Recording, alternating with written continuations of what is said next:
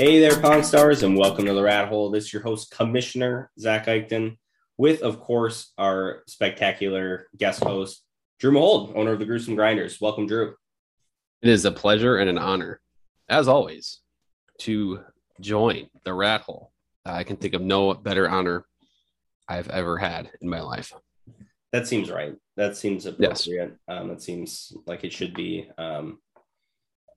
stated more by our guest hosts as we move through the rest of the season. I do expect that from the rest of you if you ever host the show with me. Yeah, I mean that should be the minimum, statement, because the prestige and the the flair of the show, the awareness of the show out to the public. I mean, it's unmatched. I just don't see how, I can't think of a greater honor that any of us has experienced. I mean, not to say lowly things about us as a group of people, but I just, knowing everybody well enough, this is just one of those peak experiences that you get. It's like a once in a lifetime thing, but we have the opportunity to do it more than once. And really, when you think about it, like, this is the preeminent prestige show that covers the Pong Stars Fantasy Football League. Like, no other show even gets close to covering it. No, of course not. Of course not. Of course not. I mean, the competition is fierce, but at the end of the day, the Rathole is the number one source for all of your news analysis, takes, opinions, league news, NFL news. It's all there. It's all here. And you get it once a week from this source. It's honestly, it's unbelievable that Commissioner Eichten, you put this together, but then also that I get to be a part of it. And we're all lucky. I have no words. I have no more words. Even though I just said lots of words, I have no words. No further words on this. Yes, but we do have a different subject, and that, of course, is our Week 5 recap. Let's head on over into that Week 5 recap, Drew. And we'll start with the just like off the top. Put this in the group chat, obviously, but this is the highest total points across the league scored in Pong Stars Keeper era history. Credit to us. By a pretty significant margin as well. This is me clapping. I don't know if this is actually heard on the audio or not, but yeah, that's really good audio. That's good radio. It's just really, someone clapping. Really spectacular. This is actually the first time in the keeper era during the regular season here where the threshold crossed of 1,300 total points was met. This is nice. a pretty bombastic week. A lot of really close showdowns, especially with a really intense, high scoring Monday night game. It was really enjoyable and fun to watch here. And of course, the first matchup was the Gluten Freaks versus Worse Than Trash. Myself coming out on top, 134.7 to 127. I guess just right off the bat, thanks to the Browns defense for making Austin Eckler score a touchdown. I really appreciate it. Yeah, that's that came up clutch for you. I think so that kind of portion of the game where Eckler, I think, did he score 3 touchdowns in the fourth quarter, or did he have 2 in the fourth and 1 earlier in the game? I can't remember exactly what that sequence was, but he came on strong at the end of that game. And then a big difference too was Josh Allen having a huge game, but virtually none of that being Diggs. So that was huge for that matchup. That swung the pendulum heavily in your favor. Yeah. Just speaking frankly here, I wanted to beat Tony more than anyone else across my leagues this week. It does bring me a lot of joy. That's fair. Tony and I have actually a really, really also Josh Allen revenge game, by the way. Very much a Josh Allen revenge game.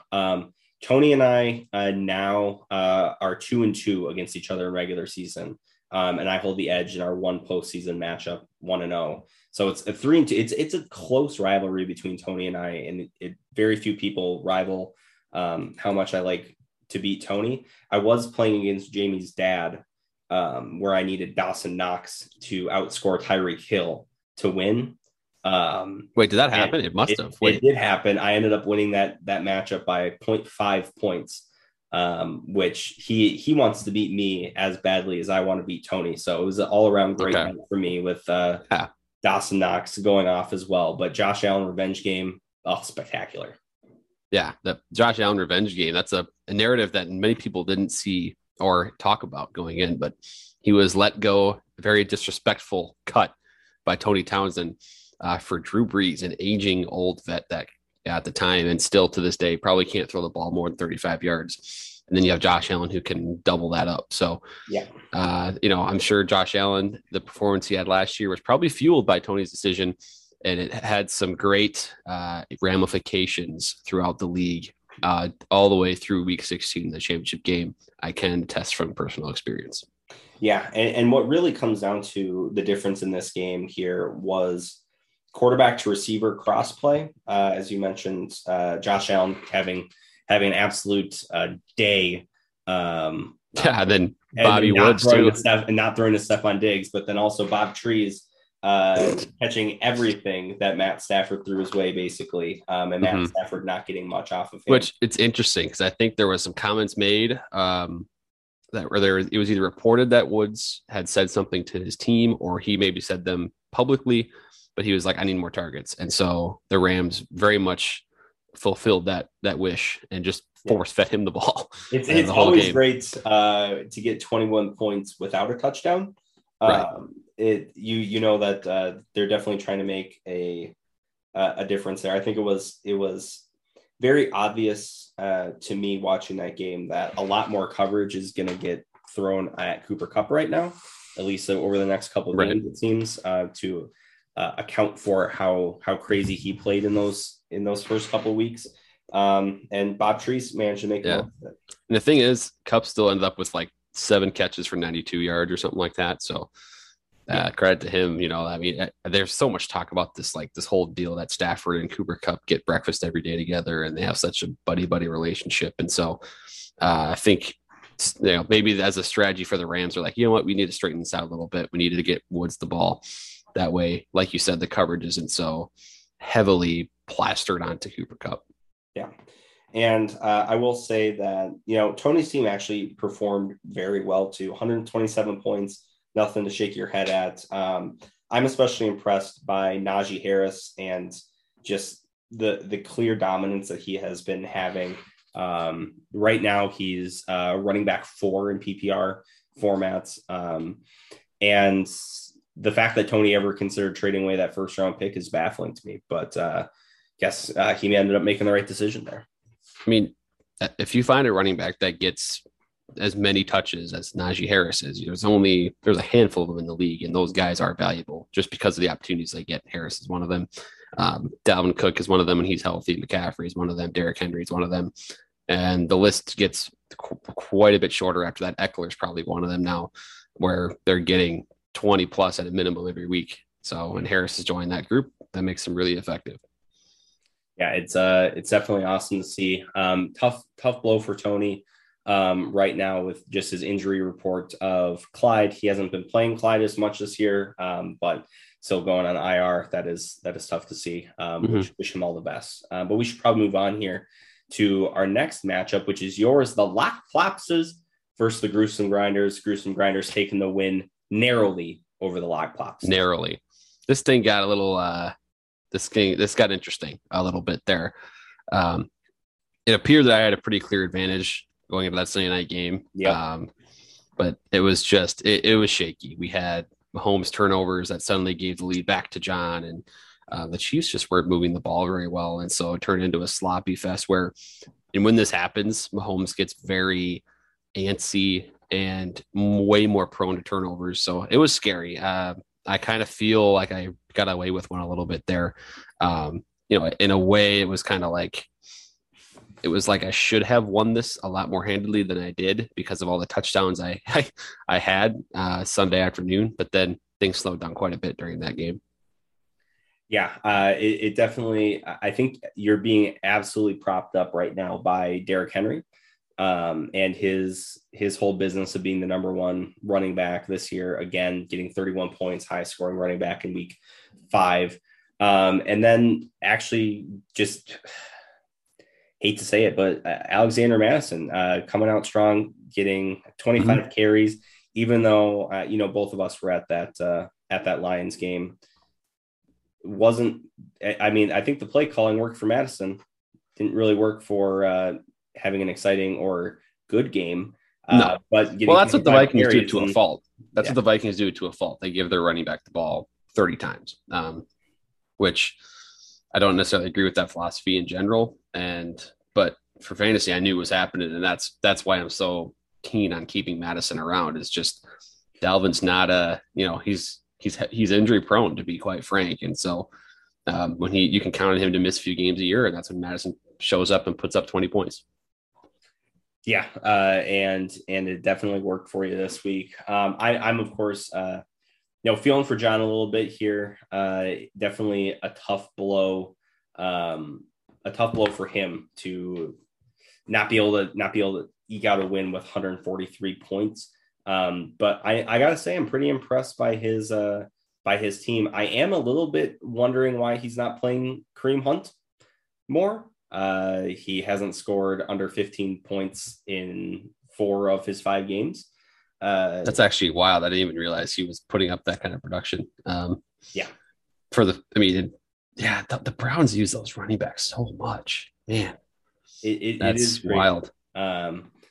He's getting targets. He's only on the field, 44% of the time, but it's doesn't matter. He's making the most of it, and he is getting some pretty high yards per carry right now. So I'm kind of shocked by that. If he had put Kareem in instead of Deontay Johnson. Also tough that Prison Mike, we have the whole trade and we got some revenge games going on here. And John doesn't start Prison Mike in his revenge game against the Gruesome Grinders after the Gruesome Grinders traded him. That's a big mistake, a big blunder by John to not realize what was at stake here. I know the 1.6 point performance the previous week probably scared him away, but with that, the revenge game narrative there, you got to play. Like, even if you look at my team, I got AB in that trade, 28 points for AB in his revenge game against the Lock Plopstas. Now, I didn't end up needing those points, but it's just one of those where when the revenge game happens, you got to play your guys because they show out against their former teams. And I'm talking about the fantasy football teams, not about the real teams. Of course. No, they don't care about that. It's all about fantasy football teams. Right. I want to point out one thing before we move on here, and it is that on your bench, you have a guy with a green mark next to him for scoring 1.3 points because he outperformed his 0.39 point projection. Is that what that means? I didn't even know that. Yeah. So good for Jarrett Patterson. Good work. He was projected for 0.39, got 1.3. That's almost 3 times as much as he was projected. Dang, good on that guy. Yeah. I mean, you know what? It's just a handcuff situation. I'm crazy about my handcuffs. Definitely the handcuff. For Giblet. Yeah. It's for sure. I got to plan ahead. Got to have the guy ready. Let's move on here to game number 3, which is Randy's Donuts versus Jack's on, Jack's off. Finally, a game from Noel that he can be proud of here, led, of course, by sophomore quarterback Justin Herbert. Yeah. I mean, we hear all this stuff from Noel, like, oh, my team sucks. I'm going to tank for next year and blah, blah, blah. He's had a really good roster this whole time. That's not a secret. If you've been, paying attention, Noel's team is a force to be reckoned with. And it showed out finally this week. He was kind of very due for something like this. Kyle Pitts was due for a big game. That finally happened. The Jonathan Taylor explosion was kind of crazy on Monday night, but Metcalf is due for a couple of touchdowns, and you're getting 30 touches from your running back as a Panther, for Chua Hubbard there. That's to be expected when you get the ball 30 times. So this is, I'm not surprised by this, to be quite honest with you. And of course, if you get Chargers in a shootout, Herbert's going to put up numbers. So it just sucks for Josh to run into the buzzsaw like that. Yeah, definitely tough for Josh, especially when, his front 3 here, Lamar, Zeke, and James Robinson, are putting up fantastic numbers. Lamar getting 41.88 points, just having an absolute day. He could have, if he's able to get that knee down and not fumble that ball right by the goal line there, he's outscoring Herbie And it Mhm. was a fun game to watch Lamar play in. I've said this every week over the last 3 weeks here, but turns out when you give James Robinson enough touches, he plays like a good running back. Who would have I thought? the Jags drafting a running back this year, dumbest thing I've ever seen in the first round. I Yeah, mean, they just saw James Robinson come from undrafted to what did he finish in the rushing last year, like top 10 at least, probably higher than that. And then to go out and get a running back like they need one when could use that pick to bolster other spots, baffling. But that's why Urban Meyer was a dumb hire to begin with, and then of course we know what else is going on there. yeah. Not the head coach I thought was gonna keep his job this week. I definitely thought he was gonna be on the block, but here we are in a different situation. Yes, But yes. yeah, Josh, you're doing your best out there, man. Keep it up. You beat a lot of other teams. That you didn't beat the league median this week. That was 130 points, which is baffling and bonkers. But great score, and get out there, get him next week. I'm sure you'll have a better one. Let's move on over to game number 4 here, which is our closest match of the week of the Imposters winning over the Google team names. The Imposters moving to 4-1 on the year so far. Yeah, you want to talk about grit? The Imposters have some grit. Yeah. That's for sure. I mean, you get 0.9 of Saquon Barkley and only 9.08 from Russell Wilson, and you still come out with a win. That's impressive stuff there. So credit to Lucas, and credit, I will say, big time pickup. Bills defense Yes. the past couple of weeks now have been huge for him. I believe over 40 points combined the last 2 weeks, and putting up 17 against the Chiefs is something to take note of. So big pickup there. And of course, Patterson, Cordero Patterson emerging as a fantasy superstar. Not even in a game where he didn't score a touchdown, still putting up 15 points. Yeah. Cordero is what a move by Lucas to grab him. Yeah, that is impressive and incredible. I'm so happy for Lucas on that pickup there. Keeper confirmed, obviously, for Cordero right now. But I do want to just point out that as of right now, Lucas has surpassed his total number of regular season wins from the 2020 season, moving to 4-1 this year. There you go. Congrats to Lucas and Imposters. That's a remarkable achievement, but I know that he and his team are itching to get more accomplishments the rest of the season here. Absolutely. And then as far as Sammer's team goes, it's really tough when your star quarterback, who was number 2 going into the week, puts up 13 points. Even one more, he fumbled twice. Kyler Murray fumbles twice. If he is able to hold on one of those, that's a win for Sammer. Definitely tough, especially with Fournette and Kamara putting up big numbers. It's just tough to watch. And there's not really much that Sam can do. Maybe get rid of Dallas Goedert, who's not been playing well this year. He's on the COVID list. I don't think that Sammer needs to pick him back up after this drop that he's going to have to do to fill that position for Thursday night. I think one of the disappointing things, well, a couple of things. So Calvin Ridley has been supremely disappointing based on expectations, but also T. Higgins is kind of already falling back into the shadow with Jamar Chase being there in Cincinnati. Mm-hmm. And so those 2 keepers for him have kind of really not worked out, which is kind of at the root of his team sort of falling back to earth a little bit. Kamara had a good game, but at the end of the day, that you're going to, based on the way his receivers are trending right now, you're going to have to get 30 from Murray and probably another 26 from Kamara to have a chance every week. Yeah. And, I will say a one bright spot on this team is Leonard Fournette being able to get some pretty good points over the last couple of weeks. It seems like he's sort of taken control as the lead back, boxing out Rojo and Giovanni Bernard down in Tampa Bay. So that's a bright spot. But we'll just have to see as it moves on if Sammer's able to right the ship. Sam started really hot last year and fizzled out. This year, it's a little bit more of a struggle for the names, but I think he's got a good opportunity to right the ship in week 6 here.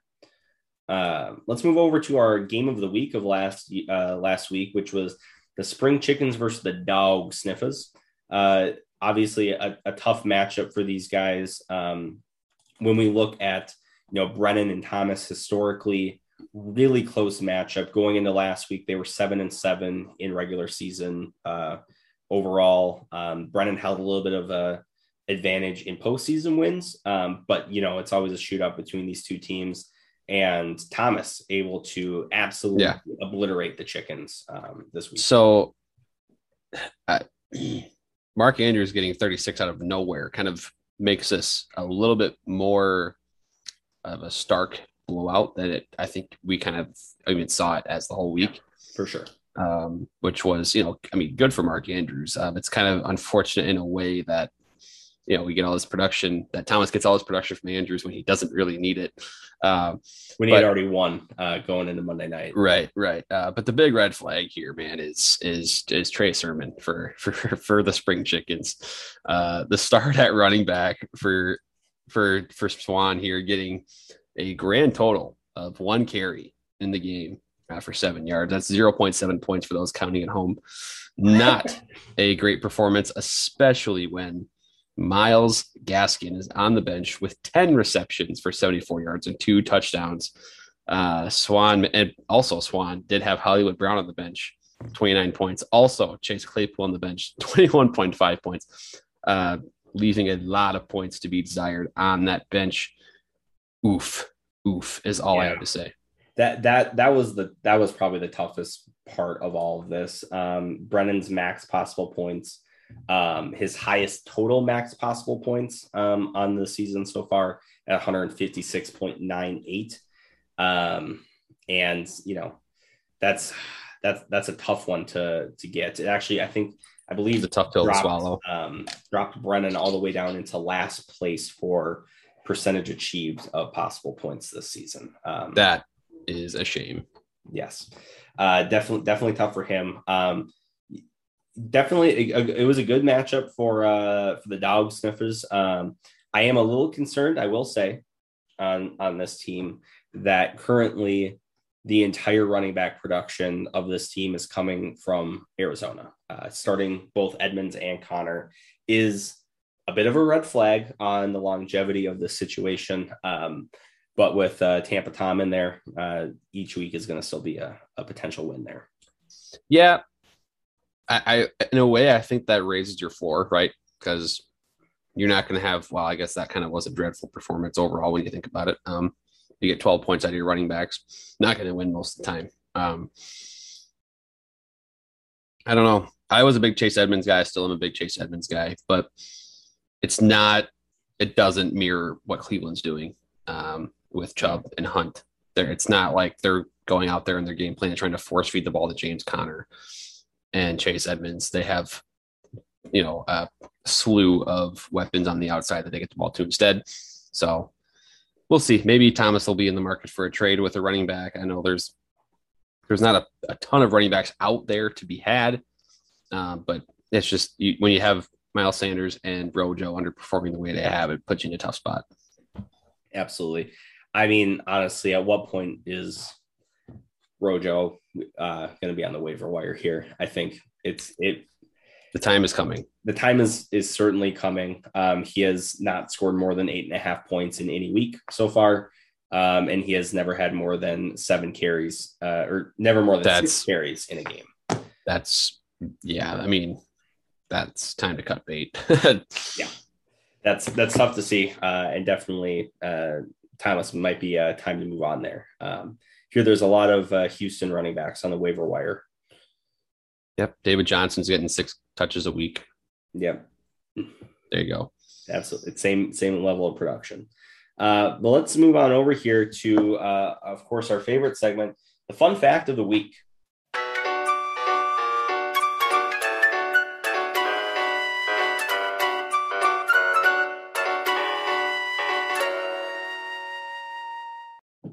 Ba-da-da-da-dum, ba-da-da-da-dum, but that something like that. I don't know. It was definitely that. That was it for sure.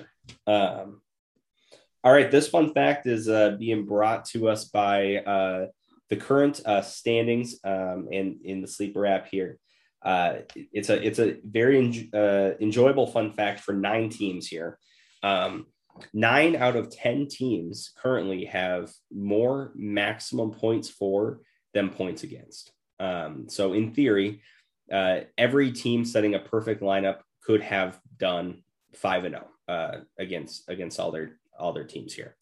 That does leave one team that does not have more maximum points for than points against.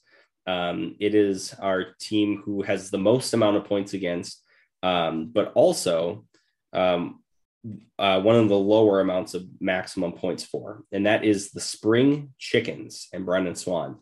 Brendan Swan's maximum points for this year being 659.46. And the points against he's had to face so far this year, 678.84 points. So definitely has been a very tough schedule for the Chickens.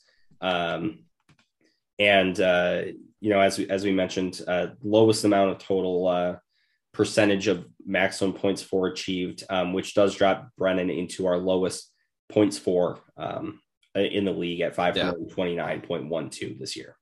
So I would feel bad for Swan with the schedule and the points against, but when you're last in the league in points, then I don't really feel bad. So yeah, Brennan, and he has to, I mean, I know the injuries are there. He's got the Carson injury, he's got Dalvin injury, and eventually traded Dalvin, but that's fantasy football. You're going to have injuries. It's about having the right replacements and the right guys after that. And he hasn't so far this season. Brennan has had the worst storm right now of a simultaneous lowest points for and highest points against. I mean, that's a shame. That's something you just hate to see. Yeah, you can't really control your points against. You can't control those points for though, but in Brennan's case, even that wouldn't have saved him from his woes this year. So, Brennan, I know it's tough out there right now, boss, but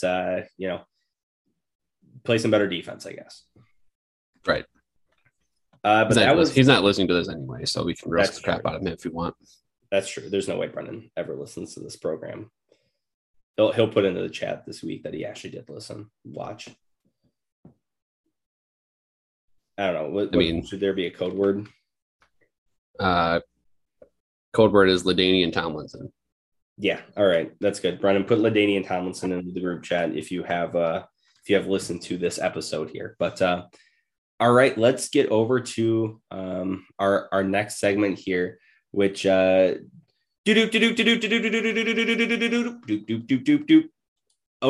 what is that? That's a haunted doll watch. Drew Mahowald. All right, it is time for our favorite segment here at Pong Star Studios on the Rathole, which is the haunted doll watch, where we take a look at the latest and greatest in haunted dolls out on the eBay machine. And just to try to convince our listeners to buy them and try to participate in them. I accidentally zoomed in on a picture on my second screen and it spooked me real bad just now. But this one is, of course, Haunted Doll, the Spirit of Louise. Okay. Which is intriguing. A 14-inch porcelain doll. And here we go into the description. Drew, I'm going to send you a link to this listing so that you can participate with me. I would love to. Just to describe Louise here. Louise is a 14-inch porcelain doll that has eyes that will stare into your soul and never stop looking. They are haunting me right now on my screen. Very human eyes. Those are actually remarkably human eyes. Yeah.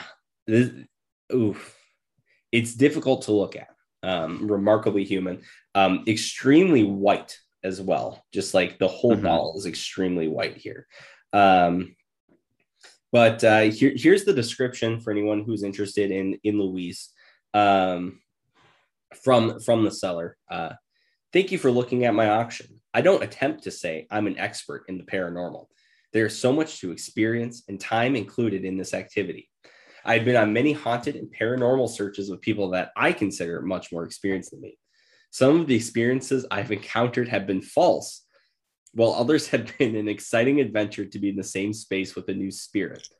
I've collected many things from these places. I believe spirits can attach themselves to tangible items for all kinds of reasons, but some of them can be false. This is Louise. She is only 3 years old and likes to babble. Sometimes I understand and sometimes I don't. It's just going to take some time to communicate with her. If you have time to work with her, I sure she will be wonderful. That's in quotes. That's a typo. There's multiple typos as I'm reading this, by the way, but I'm not going to interrupt you. So yeah, she has indicated that her blood was bad, but she is no longer in any pain. Spooky. She's looking for someone to love her and give her loving home. When I say she babbles, it is like this, quote, "What is your name?" Answer Louise, Lou, Lou, Lou. Maybe they call her Lou. That's my best guess. Wow. I do hope someone feels a connection to her. I would feel much better if I knew she was. I would feel much better if I knew she was going to a home and someone wanted to take care of her. At this time, I cannot ship outside the continental USA. And I don't think that part is. I think that part's done. So Louise sounds like a character. The whole babbling thing is interesting because, if I'm going to be grabbing or purchasing a doll that I could communicate with, I would like to communicate very clearly with that doll instead of the babbling piece. So not a good sales pitch from this person in the description. I would want to, if I'm going to communicate with a spirit, right? Of course. I want to be able to understand. Like, communication is a two-way street here. Like, it's one thing to just babble, but then it's not actually communication if I'm not understanding the message. So, great. You have a doll that is a spirit and can say, make a phrase or babble, as you say, but I'm not that happy for you because I have no interest in a doll that doesn't actually talk. It just makes noise, supposedly.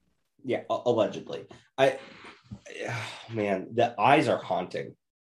I have to say that I feel like I can feel the spirit of Louise watching you right now. Watching you right now. Like, if I were to turn around, these eyes would just be like peeking through the doorway.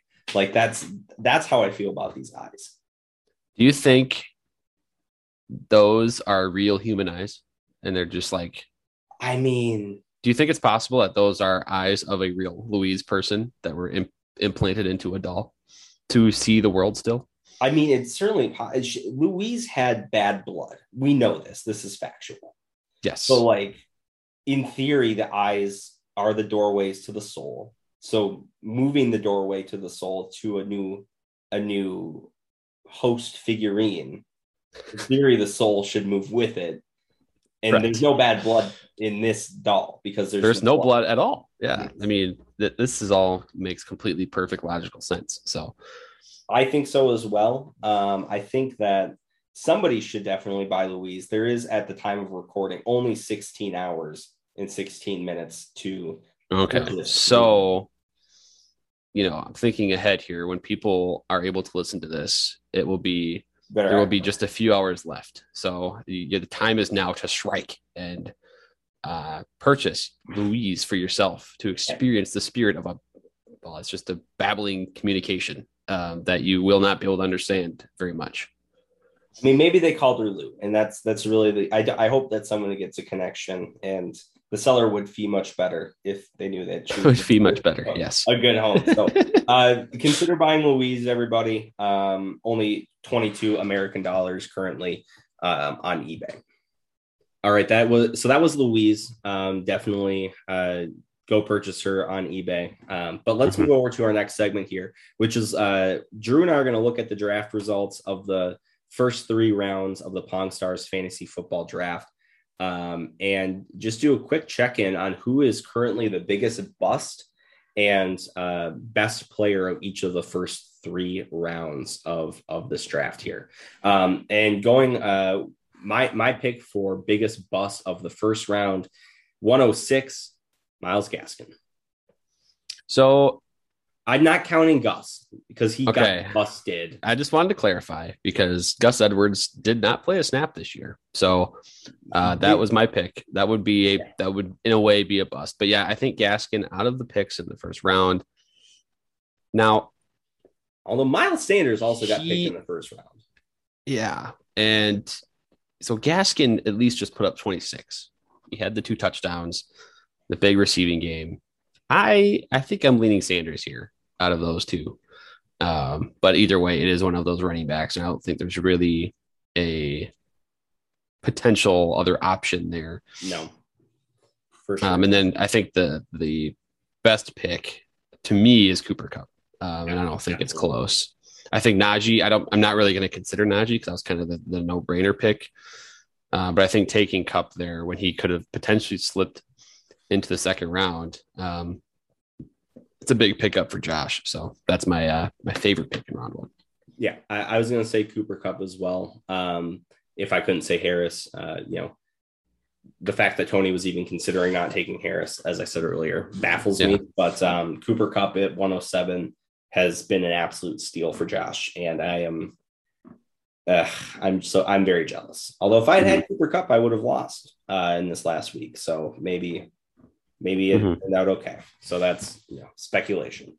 All right, second round though. The biggest bust of the second round to me has got to be Mike Davis. Mike Davis has been completely overtaken by Scordero, and it's a real shame because he did do so well in Carolina, and just not the same level. So Josh has 2 really bad picks in the second round. Mike Davis and Noah Fant. Yeah. Neither one has gone particularly well. I also don't like Michael Thomas in the second round because we don't know if he'll play again.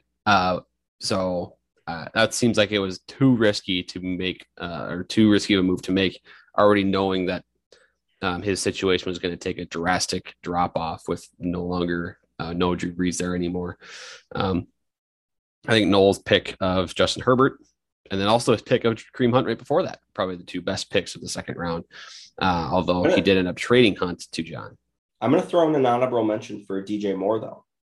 In the second round, DJ Moore was a first round pick to the Gluten Freaks last year, ended up getting traded for Julio. It's a whole thing.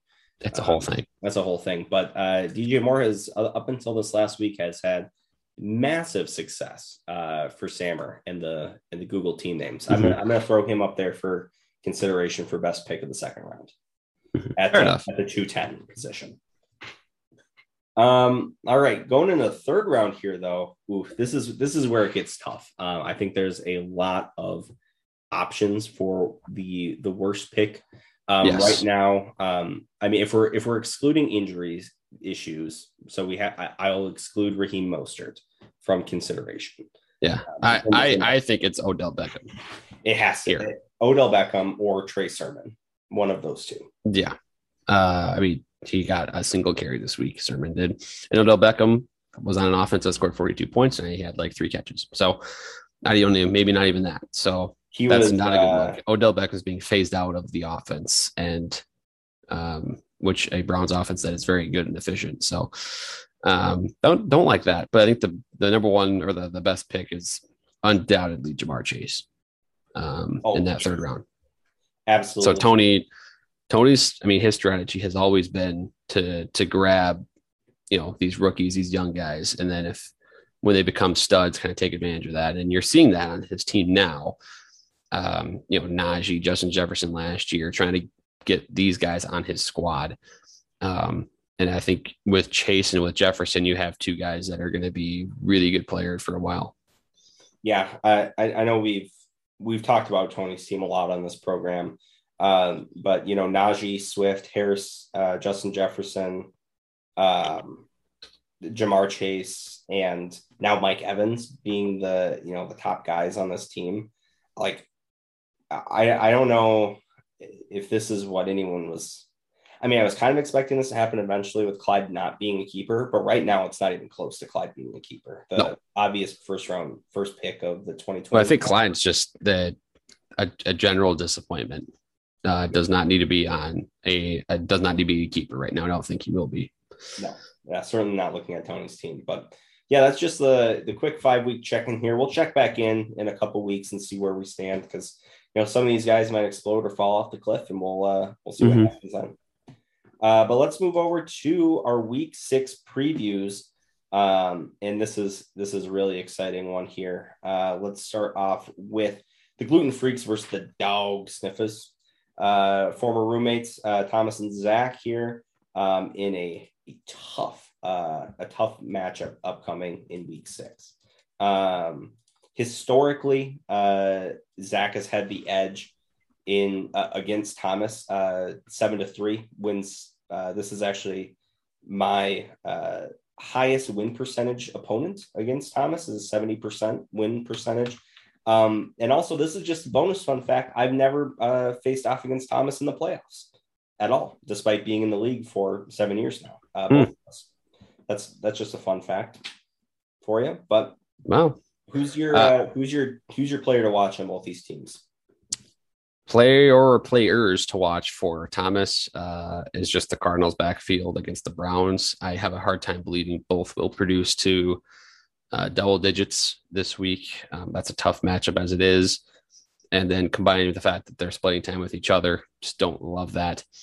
I think the other side for the Gluten Freaks is Dalvin Cook going to play. I mean, there's still the question marks there. You kind of want to see him back. I could see the possibility of the Vikings with the bye week next week saying, well, maybe a rest one more week, you get the bye week in, and then kind of full go for him after that. But otherwise, looking at the depth chart, I don't love the other options at running back that you have to replace Dalvin with this week. You have Prison Mike on bye. J.D. McKissick is a scat back type for Washington, and Darrell Williams will get a large share with the Chiefs, but we know how the Chiefs use their running backs. Clyde has not been super productive anyway. So that could be, if things go wrong elsewhere, that could be a problematic piece for you. Yeah, totally agree with that. I think that's exactly the hole that I was worried about with Dalvin still being injured when I made that trade. However, I will say I'm not going to play Cam Akers or Trey Sermon in that trade, so I would still be in that. Correct. Yes. Still be in that issue, even if I hadn't made that trade. So my guy to watch is going to be Austin Eckler. Austin Eckler has been absolutely fantastic. Number 2 running back this year. God, imagine trading him away. Imagine trading Cooper Kupp and Austin Eckler for Tyler Lockett and Kenyon Drake. Yeah, that would be a tough scene. That would be a tough scene. Yeah.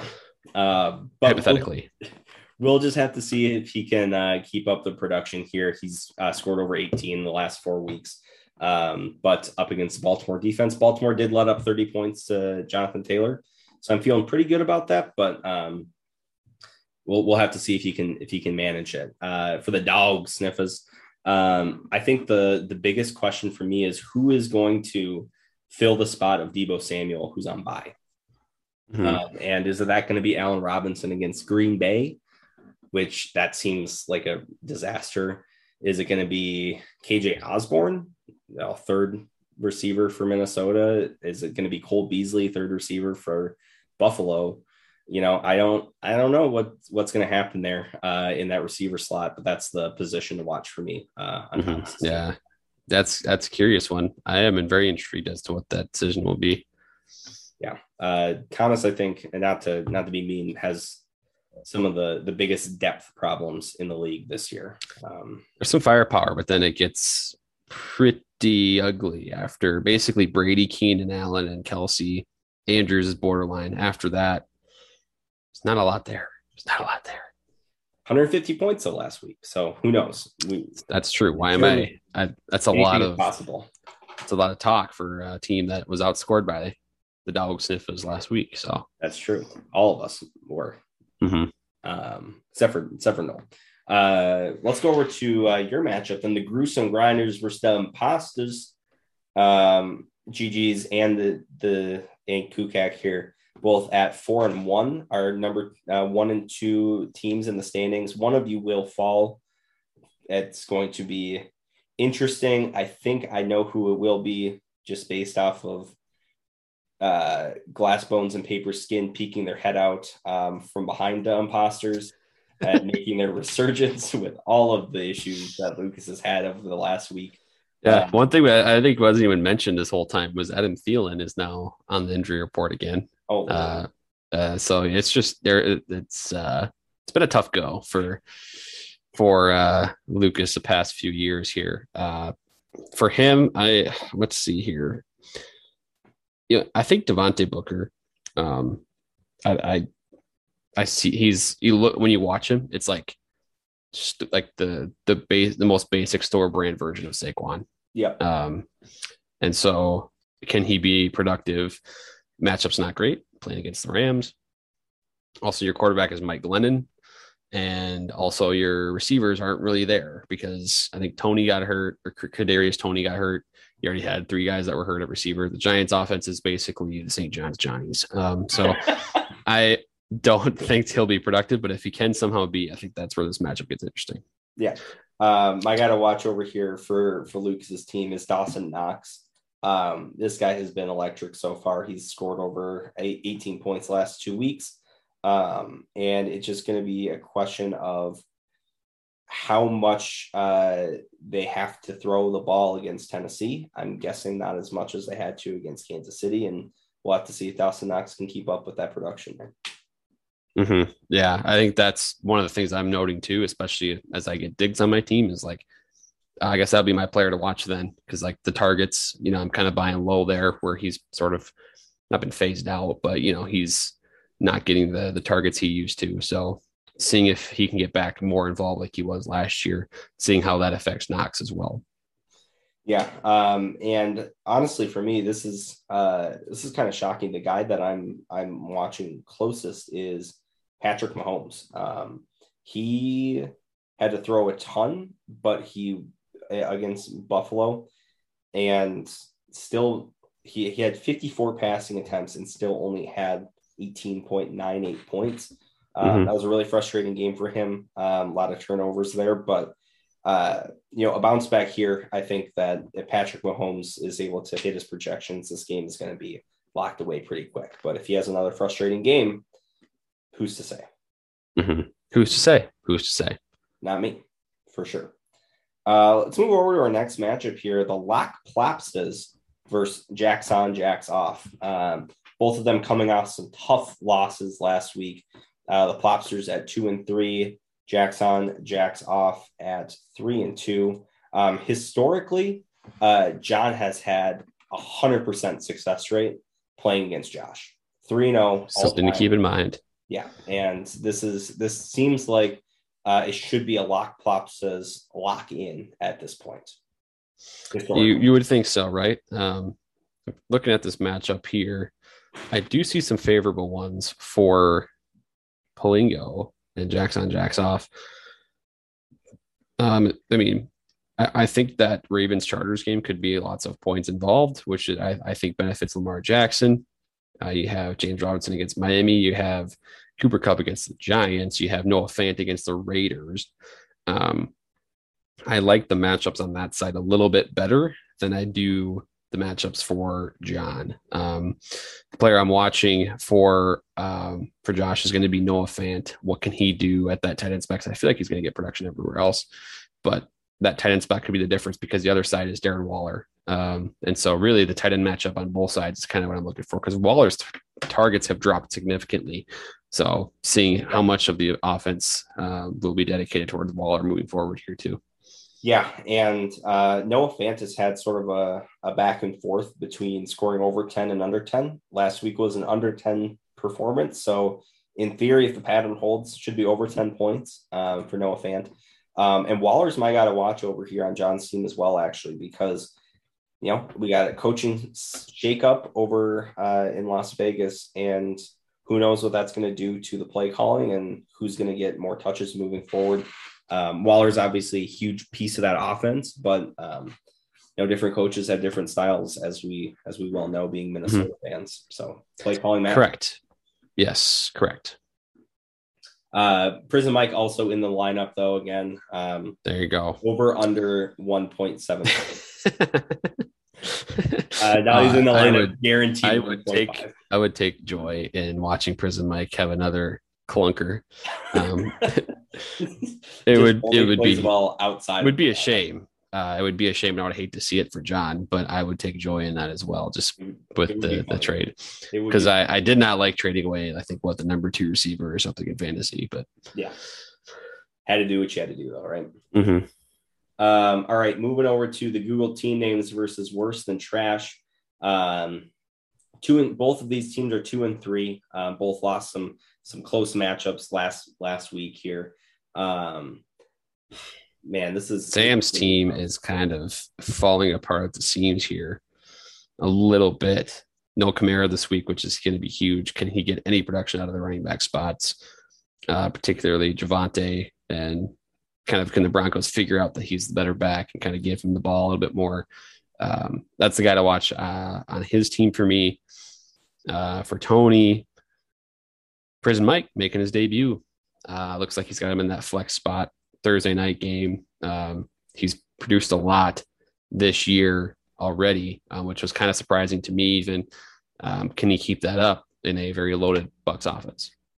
Yeah, I think those are two great players to watch here. For Tony, I'm watching TJ Hawkinson, who has been – he started off really strong. He had a 21-point game. He had a 16-point game the week after, and then hasn't cleared 6.2 in the last 3 games. He's got a little bit of a knee issue, and ultimately that's the guy I'm going to watch. He's a big playmaker when he's healthy, but if he's now not getting the touches, he's only getting 2 or 3 targets. It's really hard to make an impact in the game, especially as a tight end. So that's going to be the guy to watch for Tony here. For Sammer here, it's going to be what he does with this flex position.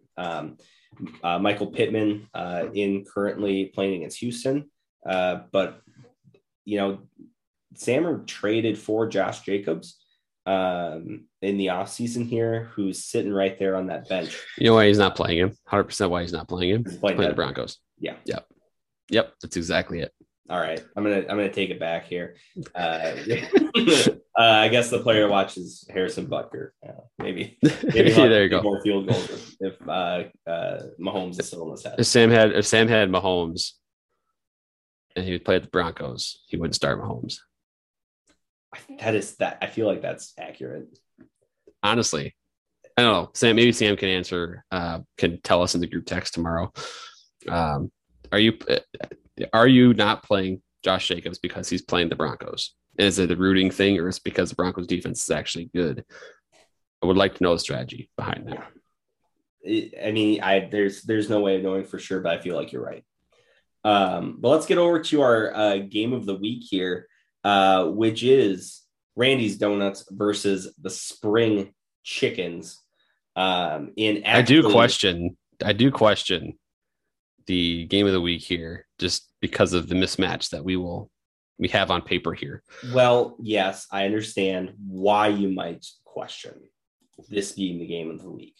However, if we take a look at the trophy case right now, the big man traveling trophy between Noel Tigan and Brennan Swan is up for grabs. And if Brennan wins, of course, it's getting changed to the big boy trophy, of course. But currently the big man, where he blew out the Spring Chickens 108.8 to 59.92 last year in week 7 during the 2020 season. Absolute shootout. It was definitely a tough showing from the Chickens. So I think Brendan. Do we have the numbers on what the points were that week? Is that something we can find? Absolutely, we can see where the points were. I need to see who led the way for the vaunted Spring Chickens that week. The Spring Chickens, week 7 of 2020. It was a really high scoring week, obviously, for the Chickens here. Oh my God, I forgot how bad this was. Oh my. All right. So total 59.92 points in that game. Mm-hmm. Quarterback Russell Wilson, recently acquired right before he gets traded away, I should say. 29.92 points of the 59 points. Wait. So that means the rest of the squad averaged like 5. Less than that here. Jared Cook comes in at number 2 on this team with 10.7. So that is so we're left with 20 points. Roughly. Not even that much, honestly. Coming in at the 3rd position on this team that week was defense, New England, with 7. So the running backs and receivers. Coming in flex was Prison Mike Evans at 4.7. Chris Carson at 4.6. Graham Gano at 3 points. Then we still have a running back and 2 receivers to get to, where we have CeeDee Lamb coming in at the top of those 3 with 0.1. Odell Beckham coming in number 2 of that trio with 0. And Jerick McKinnon coming in last of the trio with negative 0.1.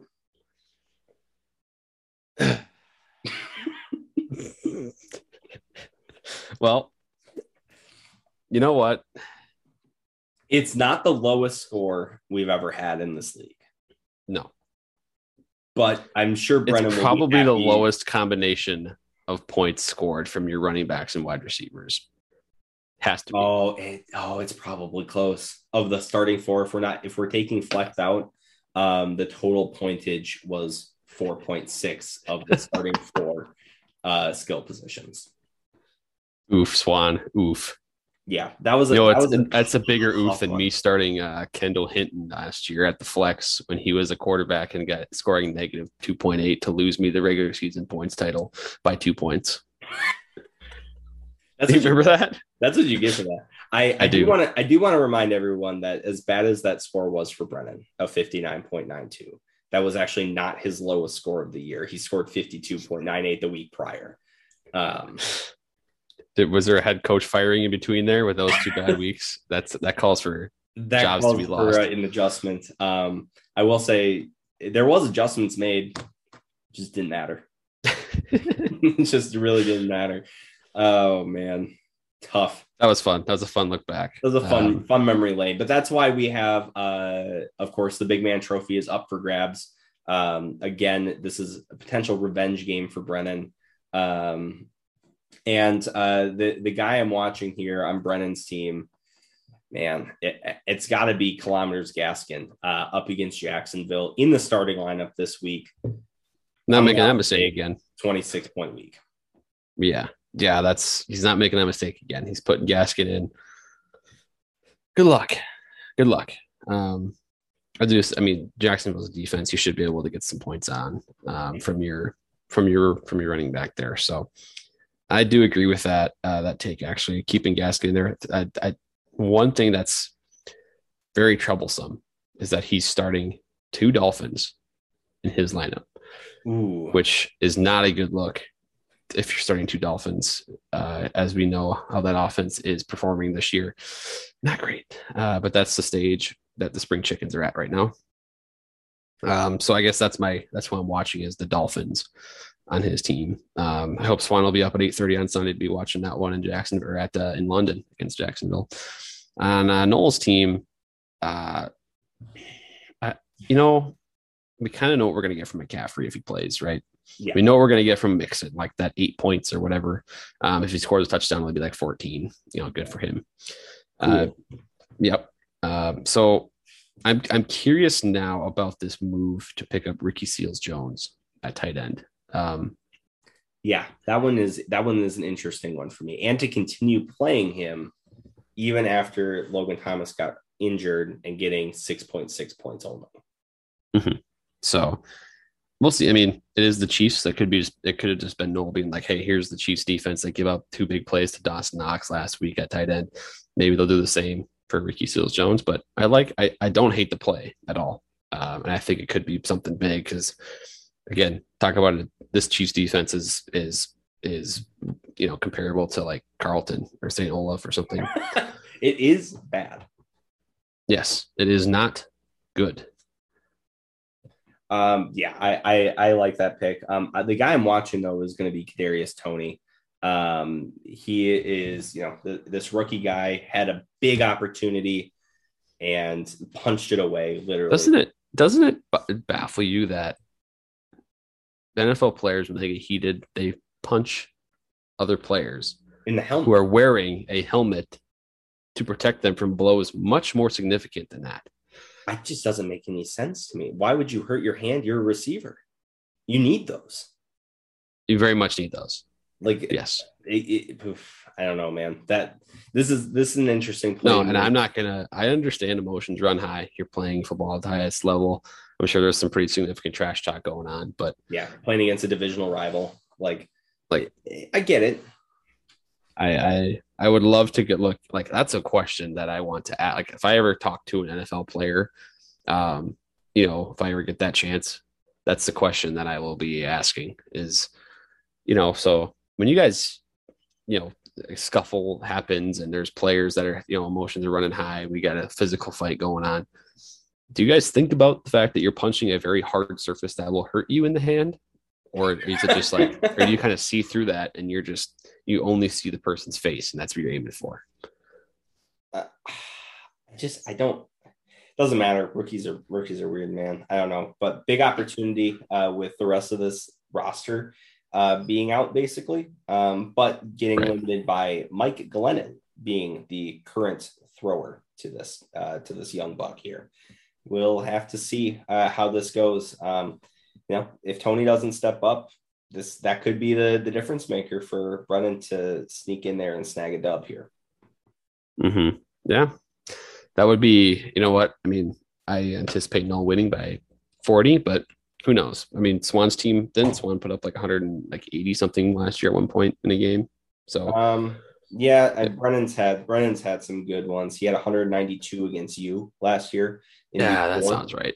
Yeah. So let's the volatility king here is Swan. So maybe that with the lows that have happened recently, maybe he just bounces back out of nowhere. Yeah, it's definitely going to be exciting to watch here, but definitely going to be a fun match of the week. Good luck to all the teams this week, except for the dog sniffers. And we will see you next time. Ciao.